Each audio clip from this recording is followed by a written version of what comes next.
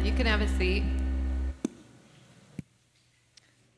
On Epiphany, one of the traditional texts for today is the story of the wise men visiting the Christ child.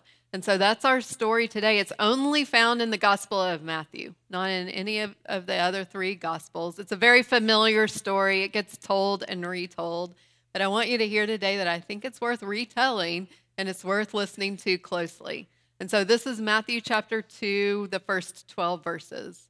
In the time of King Herod, after Jesus was born in Bethlehem of Judea, wise men from the east came to Jerusalem asking, "Where is the child who's been born King of the Jews? For we observed his star at its rising and have come to pay him homage." When King Herod heard this, he was frightened, and all of Jerusalem with him. And calling together all the chief priests and scribes of the people, he inquired of them where the Messiah was to be born. They told him, "In Bethlehem of Judea, for so it has been written by the prophet.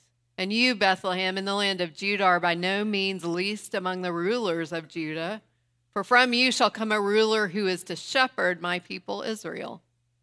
Then Herod secretly called for the wise men and learned from them the exact time when the star had appeared. Then he sent them to Bethlehem, saying, "Go and search diligently for the child, and when you have found him, bring me word, so that I may also go and pay him homage."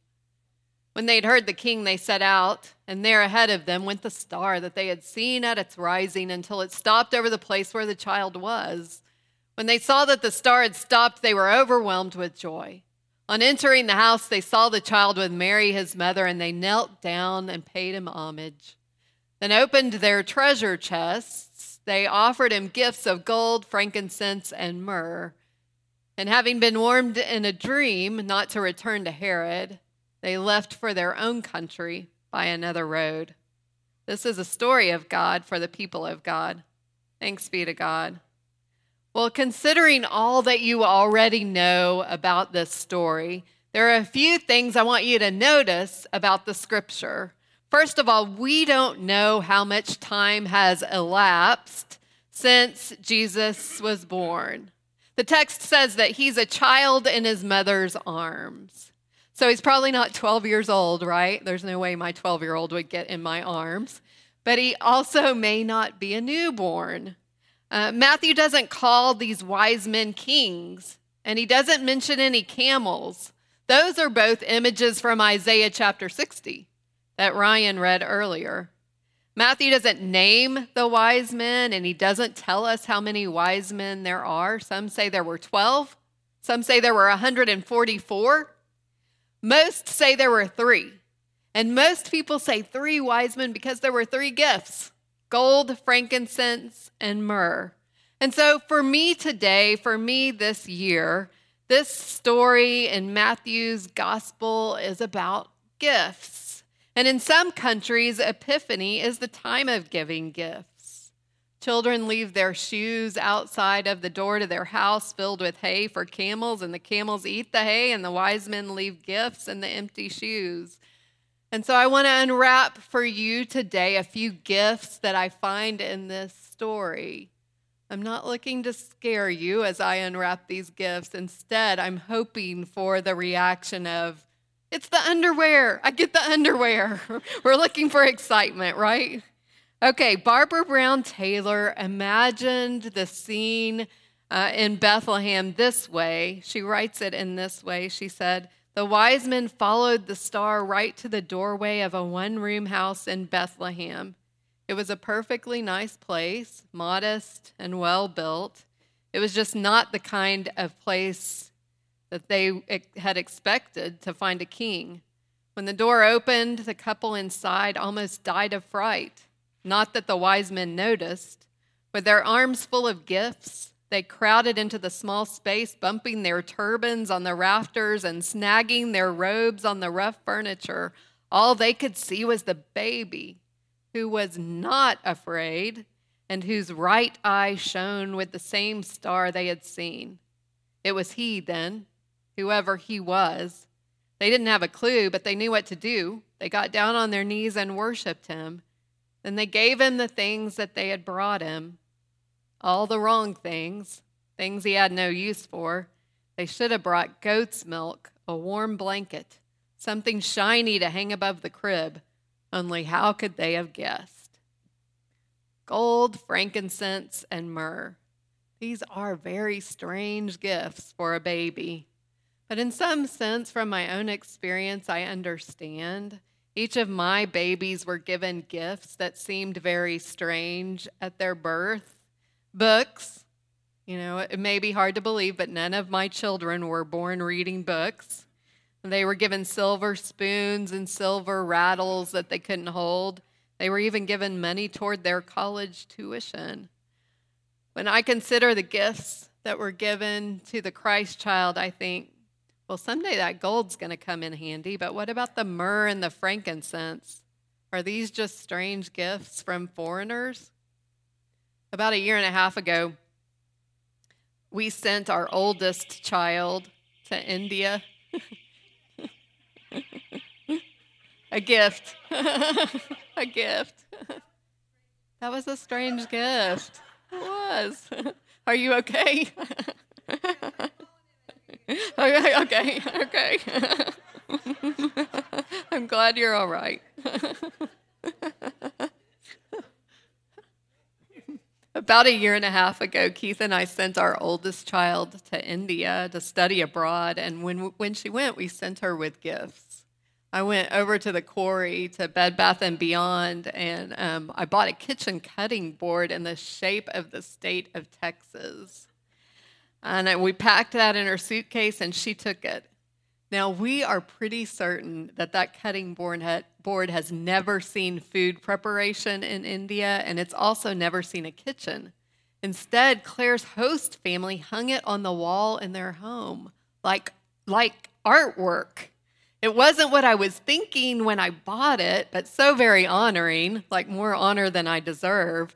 I do have to wonder if the family, as they look at the state of Texas hanging on their wall, doesn't think that my taste in art is a little strange. Strange gift of a Westerner. Now, there is somebody in Matthew's story who gives worse gifts than I do. And the person in Matthew's story who gives really terrible gifts is King Herod. King Herod tells the wise men, "Go and search for the child, and when you find him, bring me word so that I may also go and pay him homage." Preaching professor Ellsworth Callis says that Herod's idea of paying homage is the sort of thing that he did for his wife, her mother, and 3 of his sons. He killed them. He murdered them so that they wouldn't take his throne. So paranoid was Herod that Emperor Augustus said, in Herod's home, it is better to be his pig than his son. Because Herod is a part of this story, we are reminded that it is possible to give really terrible gifts, gifts that nobody wants, gifts that are fueled by fear. Author and researcher and Army veteran Elizabeth Stanley has written a book that's titled Widen the Window. And she gives new insight into stress and trauma in our modern lives and the tools that we need to heal and thrive. One of the things I recently heard her teach was the concept of stress contagion, that stress is contagious among us, like a cold or a virus is contagious. Most often, stress originates not in our own setting or our own lives, but it originates in the people around us. And we are most contagious, or we are most vulnerable to this contagious stress when it comes from, first of all, the people that we have attachment bonds with, like parents or children or our partner. The other time that we're most vulnerable to stress contagion is that we can receive it from people that we have a power difference with. So bosses, teachers, those people that we follow as leaders. When I think of Herod's presence in this story, I think, man, I don't want to be like that.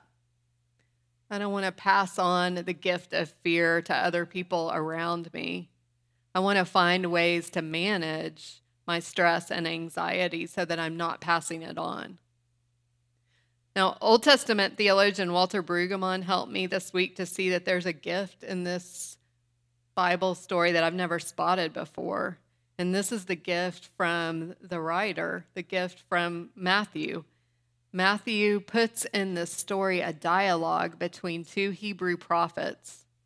The prophet Isaiah, whom Ryan read earlier, Isaiah prophesies in chapter 60 that eastern kings will arrive on camels and they'll come to Jerusalem with gifts.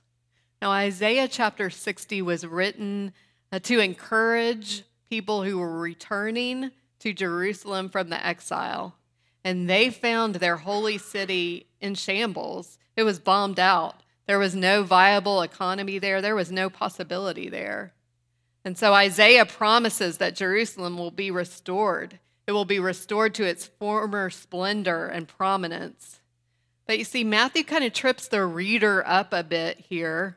The wise men do go to Jerusalem, right, with gifts to look for the promised Messiah as a student of the prophet would expect.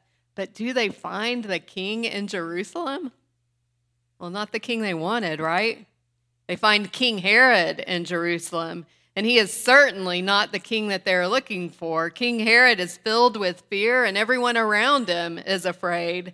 And so Jerusalem is certainly not where this Messiah resides. Herod has the high priests and the religion scholars do a little research, and they bring to him another Old Testament prophet, the prophet Micah, which is quoted in this story, Micah chapter 5, beginning with verse 2. And Micah said this, "But you, Bethlehem, though you are small among the clans of Judah, out of you will come for me one who will be ruler over Israel. He will stand and shepherd his flock in the strength of the Lord and the majesty of the name of the Lord his God, and they will live securely. From his greatness will reach the ends of the earth." So the prophet Micah was a little bit different from the prophet Isaiah. The prophet Micah wasn't a city dweller. The prophet Micah was a rural peasant. He was a rural poet, and he envisioned that there would be a very common leader, a leader who was a shepherd, and the shepherd leader would bring well-being to all people. And so the wise men, who are these Eastern intellectuals, find the king of the Jews not in Jerusalem, where one would expect, in the holy capital. Instead, they find the Messiah in Bethlehem. And we get that what is to come will be groundbreaking. It'll be earth-shattering for everyone who truly encounters this king, as the wise men do encounter this new kind of king, will have their world turned upside down. And they will do what the wise men do, which is go home by another way. That's verse 12 of this passage. It's how the story ends. They go home another way. They go home by another road. And I have to think that that's the best gift. That is the best gift in each of our spiritual journeys, a new road, a new way to travel, safe from the danger of Herod's intrusion. And quite possibly, it's the finest gift that the wise men bring to you and to me. It's a new route. As we begin 2020, instead of pressuring you for a resolution, I think I would do better to ask, what's the new way that's set in front of you right now? What's the new route set before you? Now, Alexander John Shia teaches that the gifts that the wise men bring to the infant, the gold and the frankincense and the myrrh, they aren't a miscalculation and they aren't strange, but he says instead they are highly symbolic. I have to believe that this is true. He says that all three of the gifts would call to mind for the first reader of Matthew a particular place. And that particular place would be the great temple in Jerusalem. Gold would decorate the worship vessels in the temple. Myrrh was highly aromatic, and it was added to the oil that was used to anoint kings and priests. And frankincense was burned in the highest of sacrificial offerings. So when the wise men bring the baby Jesus, gold, frankincense, and myrrh, The temple has found a new location. The infant Messiah, the body of Christ. And the Messiah, as an adult, will gather his disciples for the Passover meal, and he will give them a gift, right? He will take the bread and say, "This is my body." He will take the cup and say, "This is my blood." Here in this act, among my followers, among this body is life. As we celebrate the sacrament of communion together, I'm going to invite you to join in the prayer of great thanksgiving with me. It's a responsive prayer, and you'll see your prayer response on the screen above. The Lord be with you. Lift up your hearts. Let us give thanks to the Lord our God. It is right and a good and joyful thing always and everywhere to give thanks to you, Almighty God. You are creator of heaven and earth. Before the mountains were brought forth, or you had formed the earth, from everlasting to everlasting, you alone are God. You created light out of darkness and brought forth life on the earth. You formed us in your image, and you breathed into us the breath of life. When we turned away and our love failed, your love remained steadfast. You delivered us from captivity, made covenant to be our sovereign God, and spoke to us through the prophets. And so with your people on earth and all the company of heaven, we praise your name, and we join their unending hymn. Holy, holy, holy Lord, God of power and might, heaven and earth are full of your glory. Hosanna in the highest. Blessed is he who comes in the name of the Lord. Hosanna in the highest. Holy are you, and blessed is your Son, Jesus Christ, in whom you have revealed yourself, our light and our salvation. You sent a star to guide wise men to where the Christ was born. And in your signs and witnesses in every age through all the world, you have led your people from far places to his light. On the night in which he gave himself up for us, our Lord and Savior took bread, gave thanks to you, broke the bread and gave it to his disciples and said, "Take, eat. This is my body, which is given for you. Do this in remembrance of me." When the supper was over, he took the cup, gave thanks to you, gave it to his disciples, and said, "Drink from this, all of you. This is my blood. It's a new covenant. It's poured out for you and for many for the forgiveness of sins. Do this as often as you drink it in remembrance of me." And so in remembrance of these your mighty acts in Jesus Christ, we offer ourselves in praise and thanksgiving as a holy and living sacrifice in union with Christ's offering for us as we proclaim the mystery of the faith. The Christ has died, the Christ has risen, the Christ will come again. Pour out your Holy Spirit on us gathered here and on these gifts of bread and wine. Make them be for us the body and blood of Christ, that we may be for the world the body of Christ, redeemed by his blood. By your Spirit, make us one with Christ, one with each other, and one in ministry to all the world, until Christ comes in final victory and we feast at his heavenly banquet. Through your Son, Jesus Christ, with the Holy Spirit in your holy church, all honor and glory is yours, Almighty God, now and forever. Amen.